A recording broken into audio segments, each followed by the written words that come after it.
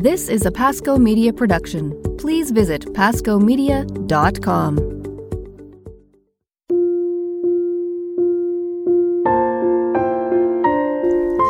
Hello and welcome to the Abiding Together podcast, where we desire to provide a place of connection, rest, and encouragement for all of you who are on the journey with Jesus Christ like we are.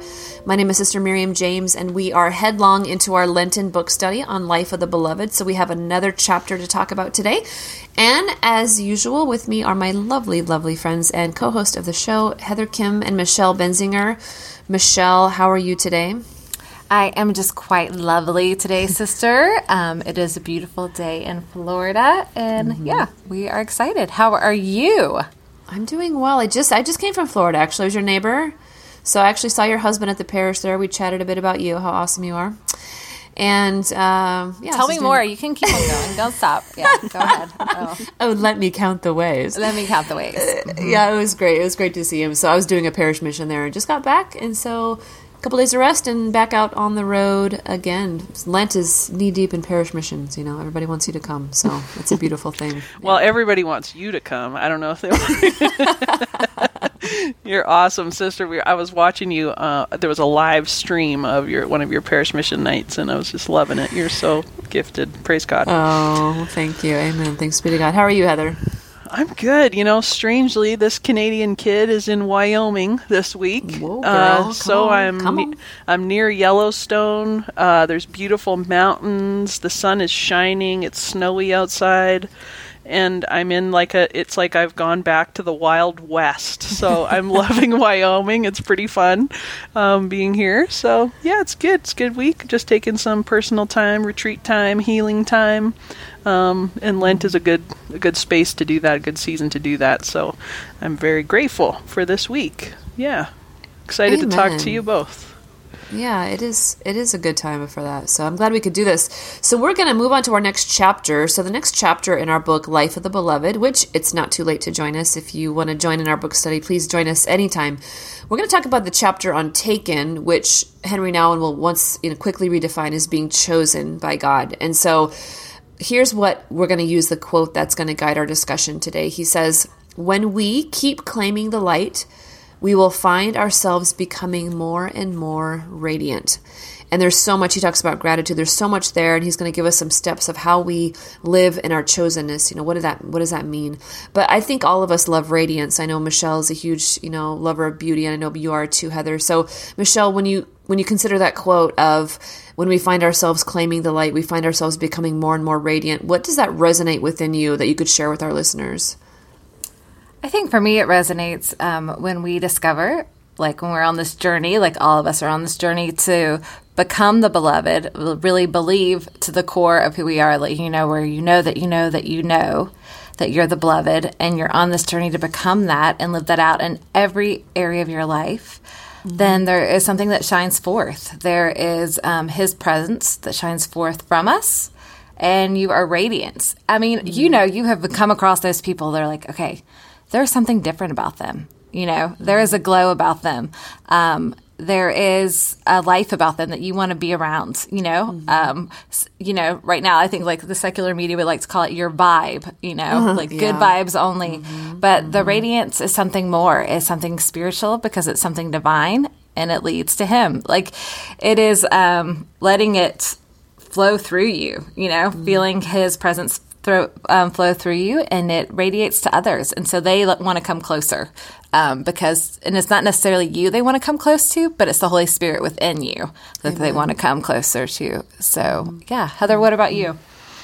Yeah, I think that radiance is something that, I desire so much in my own life that, that my interior would be able to radiate to the exterior. And that's definitely the people that I admire the most, that I look to the most. I know that's something that people said about Mother Teresa when they met her because, she was old and frail and small, like 4 foot nothing, like nothing that the world would hold up as beautiful. But everybody said when they just saw her and looked at her eyes that it was just this radiating beauty of Christ. So definitely, I mean, that's just something that is captivating, Sister, what about you?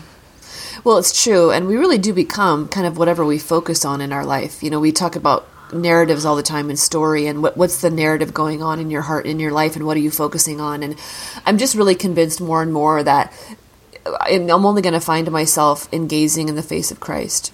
That's, his radiance, like that's where I'm going to find out who I am. That's where I'm going to find life. And the more I can turn my gaze upon him, as tempting as it is to keep it focused on myself, a lot of times for a variety of reasons, to focus on him, the one who is radiant, the one who is all beautiful, it really does change kind of how but how I see the world, how I see myself, how I see others, but also what's going to bloom in my garden, because we can have a lot of things blooming in our garden and not all of it's nice. And so, what am I allowing Jesus to come and cultivate? And he's going to uproot some things, and he's going to, plant new things, so that focus is on him. And, Henry Nouwen in that chapter, he's going to say this. He says, when you talk about the gaze of Christ, he talks about the eyes of love. And he says, the eyes of love had seen you as precious, as of infinite beauty, and as of eternal value. When love chooses, it chooses with a perfect sensitivity for the unique beauty of the chosen one, and it chooses without making anyone else feel excluded. And I know for all of us, we've had a discussion about this before, of when you hear the word chosen, automatically, and he talks about that as well, you think competitively, oh, I'm chosen and she wasn't, or she got what I wanted and I wasn't chosen instead. And so when we hear God's quote-unquote chosen ones, I would say so many people would say, well, that's not me. Mm-hmm. But what Henry Nouwen is talking about, what perfect love does because of who God is, he chooses us, and his choosing includes us as unique individuals, and it includes everybody. It's not like God's grace is only for those people. That's why all of us can live as a beloved, is because of the way God loves. So I don't know, Michelle or Heather, when do you want to talk about that, about the reality of being chosen without being excluded, anybody else being excluded? Yeah, I think this is the difference about God's kingdom and the way that we the way that we look at the world and the world looks at us. In God's kingdom, there is room, and there are things that happen that we can't even. It doesn't translate into worldly terms, So I think either we go, if we're chosen, then that means we're better, and then the people who aren't chosen are less. Or if God looks at all of us as chosen people, then we sort of don't matter, that everybody's kind of the same.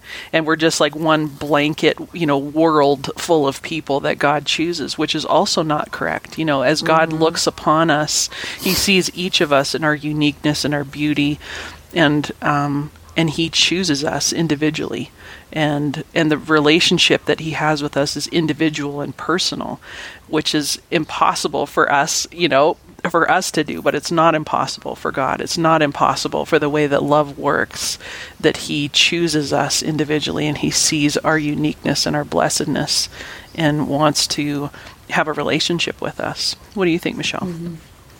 Yeah, I think oftentimes for a lot of people, the church has been a place of chosen and feeling other people are feeling left out, like it's an in club or a country club or whatever, that they don't fit in, or they don't speak the right language, or they don't know the right things. And that is not it. The kingdom of God is not an episode of Survivor where you get voted off the island. The kingdom of God is for all of the above. And he has made us each one unique, and each one a special jewel in his kingdom that radiates his beauty and his light and all of that. And it's really how we see the Father. Do we see the Father as a striving orphan that we have to hustle for our worth? We've talked about that many times on this podcast. Or do we see ourselves as an abiding beloved, where we trust in him and we know that there is more than enough for everyone, that God is a God of abundance and not scarcity. And when he shines his light on someone, he is not diminishing his light on us, that there is more than enough room at the table, and that our gifts multiply other people's gifts. Like that is not an us and them. It is all of the above, that we are a body, and we need everyone in their uniqueness living out their gifts for the body to become the fullness that she is supposed to be, like the bride of Christ, the fullness that she's supposed to be. And so when we think, like when it looks like someone else is being chosen, like what is our first gut reaction? Are we like, oh, look at them, that I'm less than? Or we're like, no, God is a God of abundance. There's something for me. I can trust in that. I can trust in his timing. I can trust in his provision. I can trust that if I don't feel like other people are seeing me, he sees me and I am known. And that is good. I guess it also just makes me laugh because I was listening to a conversation today, and these two churches were competing against each other, which just blows my mind that churches would compete against one another. Like, and I will get up on a soapbox on this one. Like, the harvest is plentier, the labors are few. There's a big old harvest. There's enough for everyone in the kingdom of God to be, tilling the soil and reaping that harvest. We don't compete against churches. Yeah. And, if you're competing against churches, whose kingdom and glory are you after anyways? Your churches are God's, because if your eyes are fixed on the Lord and your eyes are fixed on him and what he has for your mission or your ministry or your church, there will be more than enough. Not looking to our neighbor left or right and comparing, but our eyes focused on the abundance that he has for you and living out your unique calling, and then you will go. I mean, the harvest is full. And I think we really have to shift our mind to be kingdom-minded people and not just our own special interest kind of people. So yeah, that's I will very step true. down from my soapbox now. Step back, girl. No, I think it's very true. And it goes back to sort of what he was touching on in the previous chapter. It's like when we understand our belovedness and that we are chosen, we can also understand that so is the other. So is our neighbor. So is our friend. So is the other person in the head of that ministry. It's not just me and mine. It's everyone, and that we're able to honor that in a different way when we come to understand our own. It's when we don't understand our own and we think that we have to strive for, hustle for it, that we need to somehow gain God's attention by doing good works over and over and over again, jumping through hoops so that he can see us and then bless us. These mindsets run really deep, and often we don't even recognize that that's what's going on in our heart and in our mind and motivating some of our actions. And we really have to take a step back. What a beautiful time in Lent to take a step back, because the mercy of God, anytime, any day, is endless and an overwhelming ocean for us. But to be able to come in this season in particular and say, wow, Lord, I'm really living out of a place of an orphan, not as a beloved daughter or son. And I'm trying to hustle for it. I'm trying to gain your attention instead of just resting in it. And it just reminds me of Father Mark Toups, who's a priest from Louisiana, has this video series that was really good on prayer. And one of the things that he says is that God, his gaze is already upon us. He's already waiting for us. That it's not something that we have to, jump up and down and wave our arms for him to turn his gaze towards us, or we have to perform a certain amount of actions before we have his attention, that he's already waiting for us. His loving gaze is already on us, and it's just us turning to him and pausing and acknowledging that he's already there. And then receiving. And I think that that's really hard for a lot of us, is to just put ourselves in a place of receptivity. We feel like we have to do something. We have to give something instead of just receive. And that's, we have it upside down, even in how we serve God, Oh, that's such good stuff. Yeah, it's such good stuff. It's that intimacy we speak of that we all just crave and at the same time fear. Yes. And yeah, it's funny, all the self-defense mechanisms we have. And haven't we all had those gut checks where either somebody else is praised and it just kind of sends a knife in your heart sometimes, or something that you really wanted that somebody else gets, and we all had those, you feel them at your heart, or those parts where you fear rejection and that God's calling you to deeper levels of vulnerability, but just the perceived risk that it is, it's just funny, and at those moments, just to stop and ask the Holy Spirit, Holy Spirit, what's going on here? Because Henry Nouwen says in the book, he says the love that's chosen us is an everlasting love, right? It's a love that existed from all eternity and will last for all eternity. And so, we, like you're both talking about, we face rejection every day, and so he goes on from there, and he says, how do we get in touch with our chosenness when we're surrounded by rejection? And he's going to talk about three steps of how we can work in that area so we can actually live day to day as the chosen beloved. And he says, first of all, you have to keep unmasking the world about you for what it is, right? That it's manipulative, controlling, power hungry, and it's destructive. And then this was, I think, some of the best advice I've ever read. He says, every time you feel hurt, offended, or rejected, you have to dare to say to yourself, these feelings, strong as they may be, are not telling me the truth about myself. The truth, even though I cannot feel it right now, is that I am a chosen child of God, precious in God's eyes, called the beloved from all eternity, and held safe in an everlasting embrace. So we're just going to end the show right there, people. Mic drop. So Just and put do that that. on Let's repeat. Loop that, baby. Oh, because don't our feelings so often tell us, and our quote unquote circumstances and experiences tell us a different story? Oh, Oh my gosh. And Amen. we still have to go back to the truth with the power of our will to choose to believe the truth. Emotions give us information about what's happening, but they can't make decisions for us. So we have to choose with our will to stop at those moments, and we all have them all the time, and just say, no, you know what? Here's the truth. Mm-hmm. Here's the truth, because the very fact that I exist, that I'm chosen and delighted in by God, you know? Mm-hmm. And as Christians, we're indelibly marked in our baptism and incorporating us to the family of God. But yeah, ladies, oh my gosh. Holy cow. Yeah, and he says in there, this truth isn't simply an inner truth that emerges from our center. It's Amen. revealed Yes, I'm to glad you us said by that. the Yeah. one who has chosen us. That's on page 60. And I think it's important to make that distinction. Anybody who, I'm going to date myself here, show how old I am, but the old Saturday Night Live sketch where it's Stuart Smalley, where he sits in front of a mirror, he's like, I'm good enough, I'm smart enough, and gosh darn it, people like me. And it's like this self-help thing where he's trying to convince himself of his goodness. That is not what we're talking about. Okay, because this isn't something that comes from within us that we're trying to convince ourselves of. It's something that we need to step into. And he uses the word claim, but it's really the living into something that already belongs to us. It's not claiming something that we don't have, that we want, like some monetary, like prosperity gospel. It's about coming into the fullness of who we are. And it's our inheritance, yeah. Exactly, and letting the truth of God be spoken and declared in our hearts and over our life. And we see this example in the Psalms. The psalmist will often say, like, oh, my soul, praise the Lord, oh my soul. It's like you are speaking, like commanding yourself to do what is right and good. And I think that we have to do that in the same way. The psalmists also recall the old truth and the old things that God has proclaimed, as truth. And I think we have to do that ourselves, is sit down and proclaim the truth. And there's been nothing that in most recent years as powerful as this work in my own life. It's like saying it out loud, like not just in our mind or reading something, although we need to do that. We need to read scripture.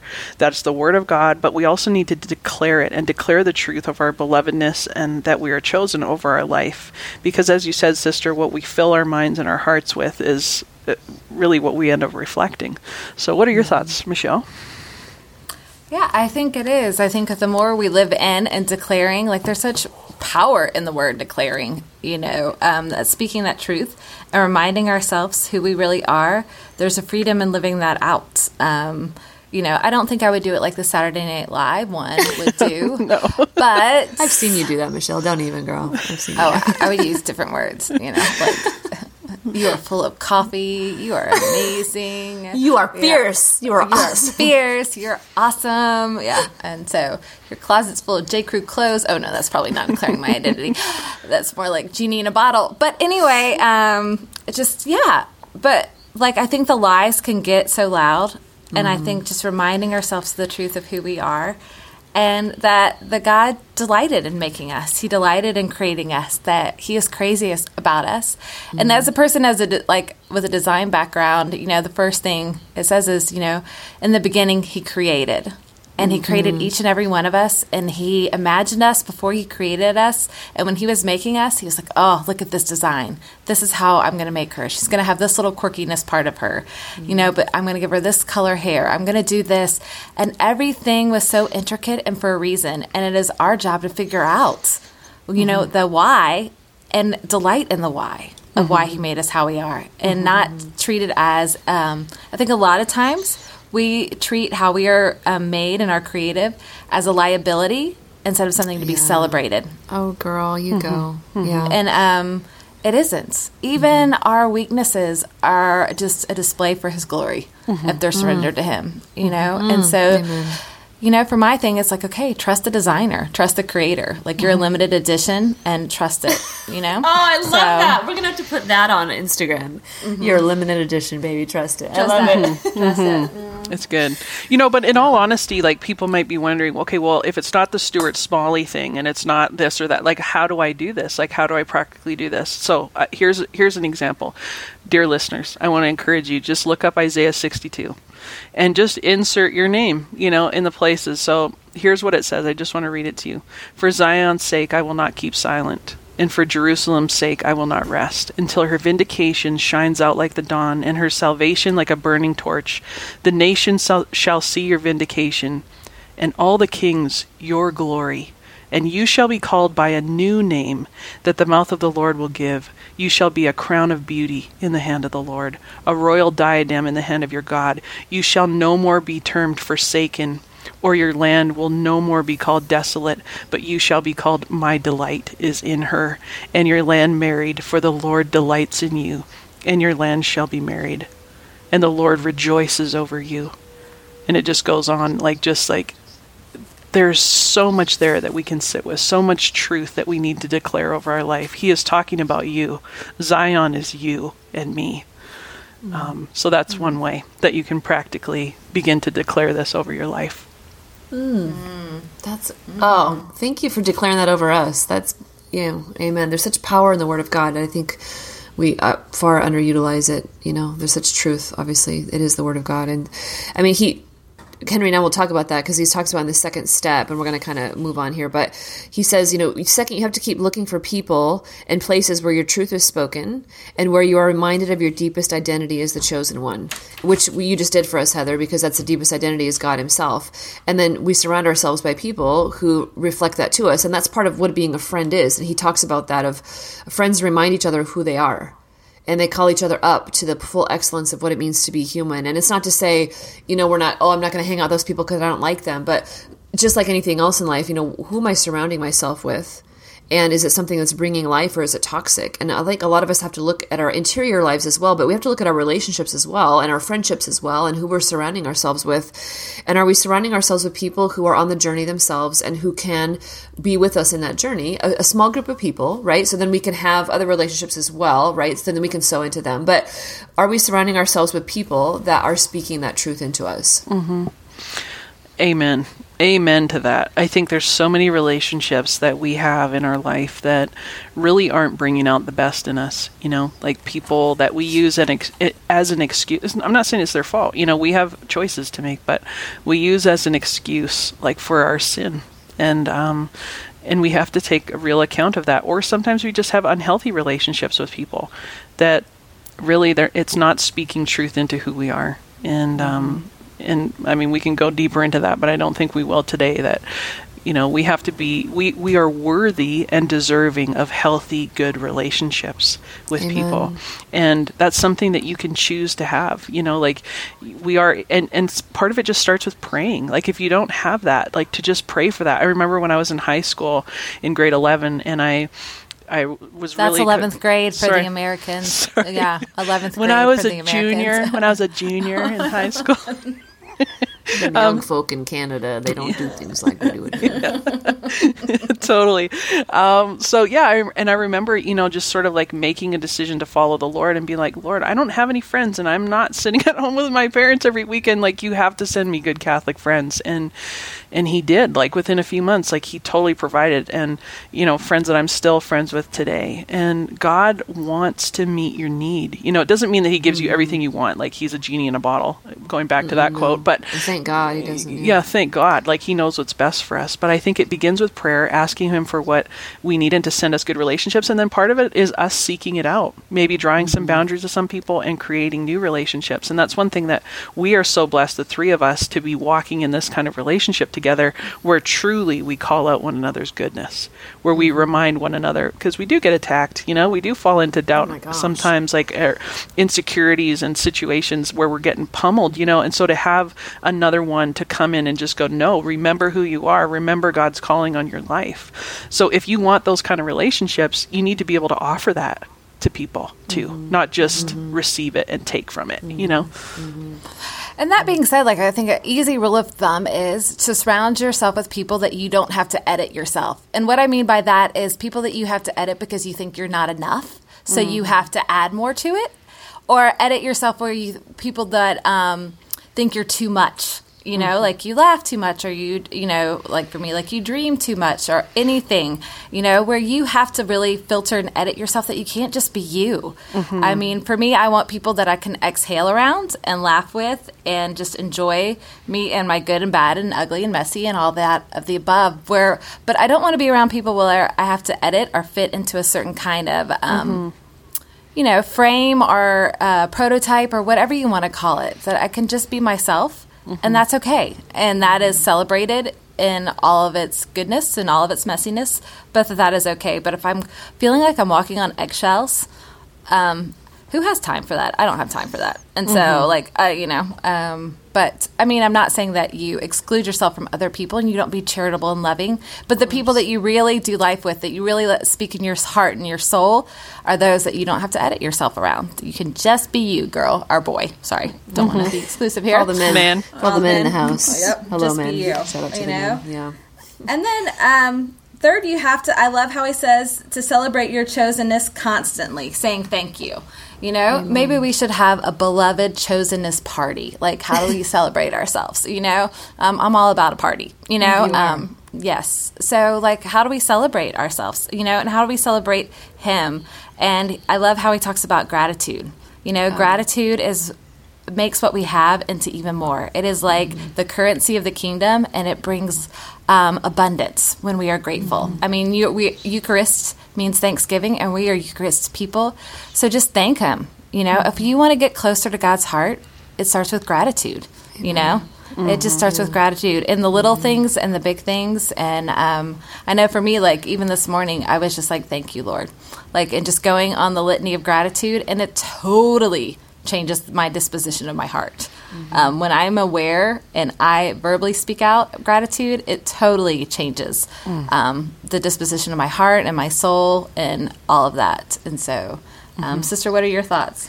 That's so true. And I love what he says. He says, this means saying thank you to God for having chosen you, and thank you to all those who remind you of your chosenness. He says, gratitude is the most fruitful way of deepening your consciousness that you are not an accident, but a divine choice. And that is a muscle. Like, I think we talked about that one time, that gratitude is like a muscle. And I think the stronger muscles sometimes are the ones that complain and kind of see the negative. But gratitude is a muscle just like anything else. And the more that I work at, the stronger that it gets. And it's not a Pollyanna view of like, oh, everything's fine. It's really being able to hold the difficulties and disappointments in our life and still in the midst of it choose gratitude, knowing that this is not the end of the story, that God is in control, that he loves us, and that he's speaking goodness over us, and he will continue to bless us. So that is a key to so much gratitude. And I mean, everything from recovery to living life well to psychological health. And at the core of it is gratitude is really reality, right? Because everything is a gift. And so asking the Holy Spirit, I think especially in Lent, like, Lord, help me to be grateful. That's a great way to give alms. Like, help me be grateful to you and to other people. Let me bless other people before I have a word of unkindness. Let me choose to bless them and just hear their story and have a lot of grace for them and for myself as well. And so, amen. That is a life well lived. A life of gratitude is a life well lived. And I think with gratitude too, you know, it's a combination of one, putting it into practice. It is a muscle. You need to work it out. So there's various ways you can do that. I love Ann Voskamp's book called 1,000 Gifts, where she specifically talks about this in her life, like how she decided to do a gratitude journal, 1,000 things that she would write down that she's grateful for to God. And just the process and the exercise, it was like the scales began to fall from her eyes and she began to see him everywhere.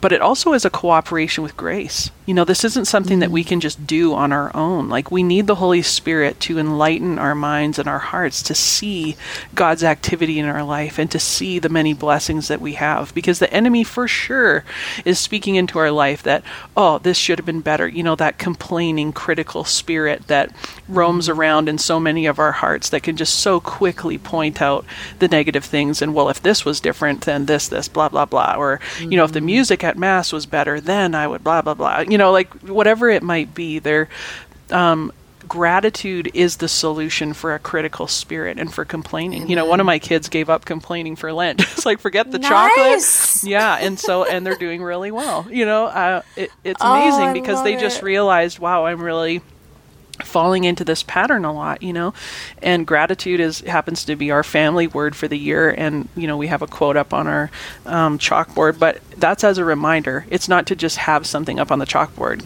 like it's a reminder to practice gratitude. And sometimes, it takes, hey, let's go write down a few things that we're grateful for. You're falling into a lot of like criticism and complaining.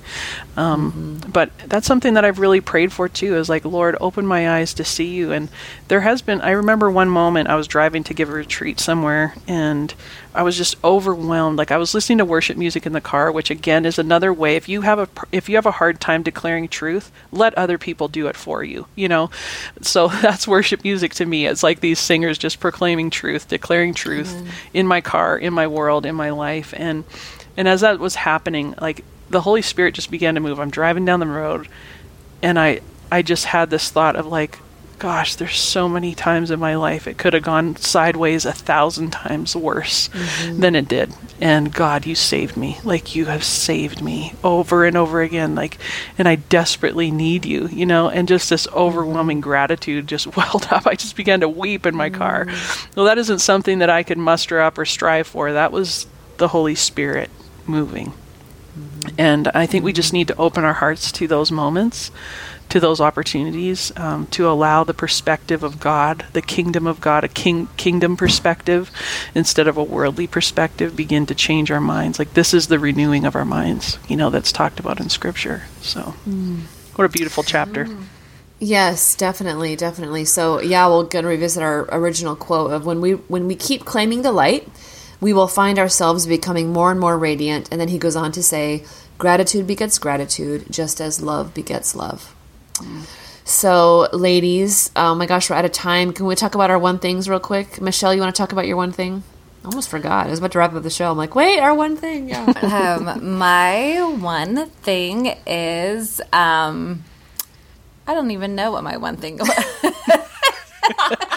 Okay, I got one. There's Michelle, like a horde of children invading her house right now. She's like, I've got other things to think about in my one thing. I know. You guys, this is keeping it real. We are recording, and we went a little bit over our scheduled time. And so I have a slew of kids coming in. So I'm like, shh, we're recording. You can't talk. Go in the other room or go outside. Get a snack. Go outside and play. Yeah, go outside and play. It's beautiful. It's Florida. It's 75 degrees. And so that's what's going on here. Heather, what is your one thing so I can collect my thoughts, please? Yes, Thank you. collect yourself, my friend. Yeah. So my one thing, I mentioned earlier in a previous podcast that I had gotten an Instant Pot, and the jury was out as to whether it was going to be the game changer that everybody says or not. And let me tell you, my people, it's a game changer. The Instant Pot. The Instant Pot is my one thing. And I will just tell you, here was the real kicker.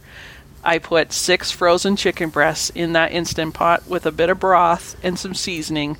I turned it on for 12 minutes, and it was like you could shred it with a fork. And that for me, I was like, my life has changed forever. Because basically, I feel like all I have is frozen chicken breasts in my house to eat. So that was awesome. So anyway, Instant Pot. If you can afford it, I highly recommend. Highly recommend the Instant Pot. Yeah. Sister, what's your one thing?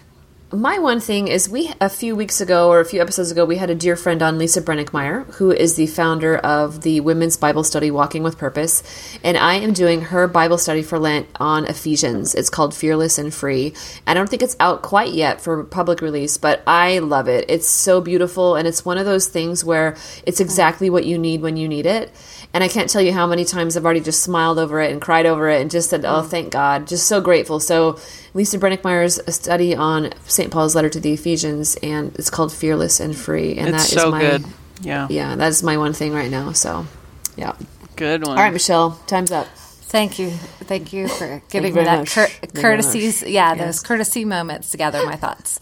My one thing is the life of Billy Graham. He passed away last week, and just a legacy of faith, a legacy of what an evangelistic spirit and heart.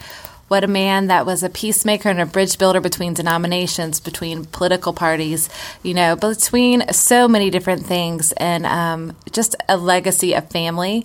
And I bet heaven is just rejoicing having him there, and I bet he is just rejoicing being reunited with his wife. And and so we are just thankful for his faith and his life and the legacy of prayer that he leads for us.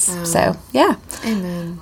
Amen. Yes, may he rest in peace. Well, thank you, dear listeners, and we've enjoyed having you this week. Remember that you are chosen and you are beloved, and if you enjoy this episode, would you please share it with a friend? You can subscribe to us on iTunes. You can find us on abidingtogetherpodcast.com, and you can click on the image of the show and find discussion questions, journal questions, and a lot of other great resources there. So until next week, we will be abiding together. Have a wonderful week. God bless you.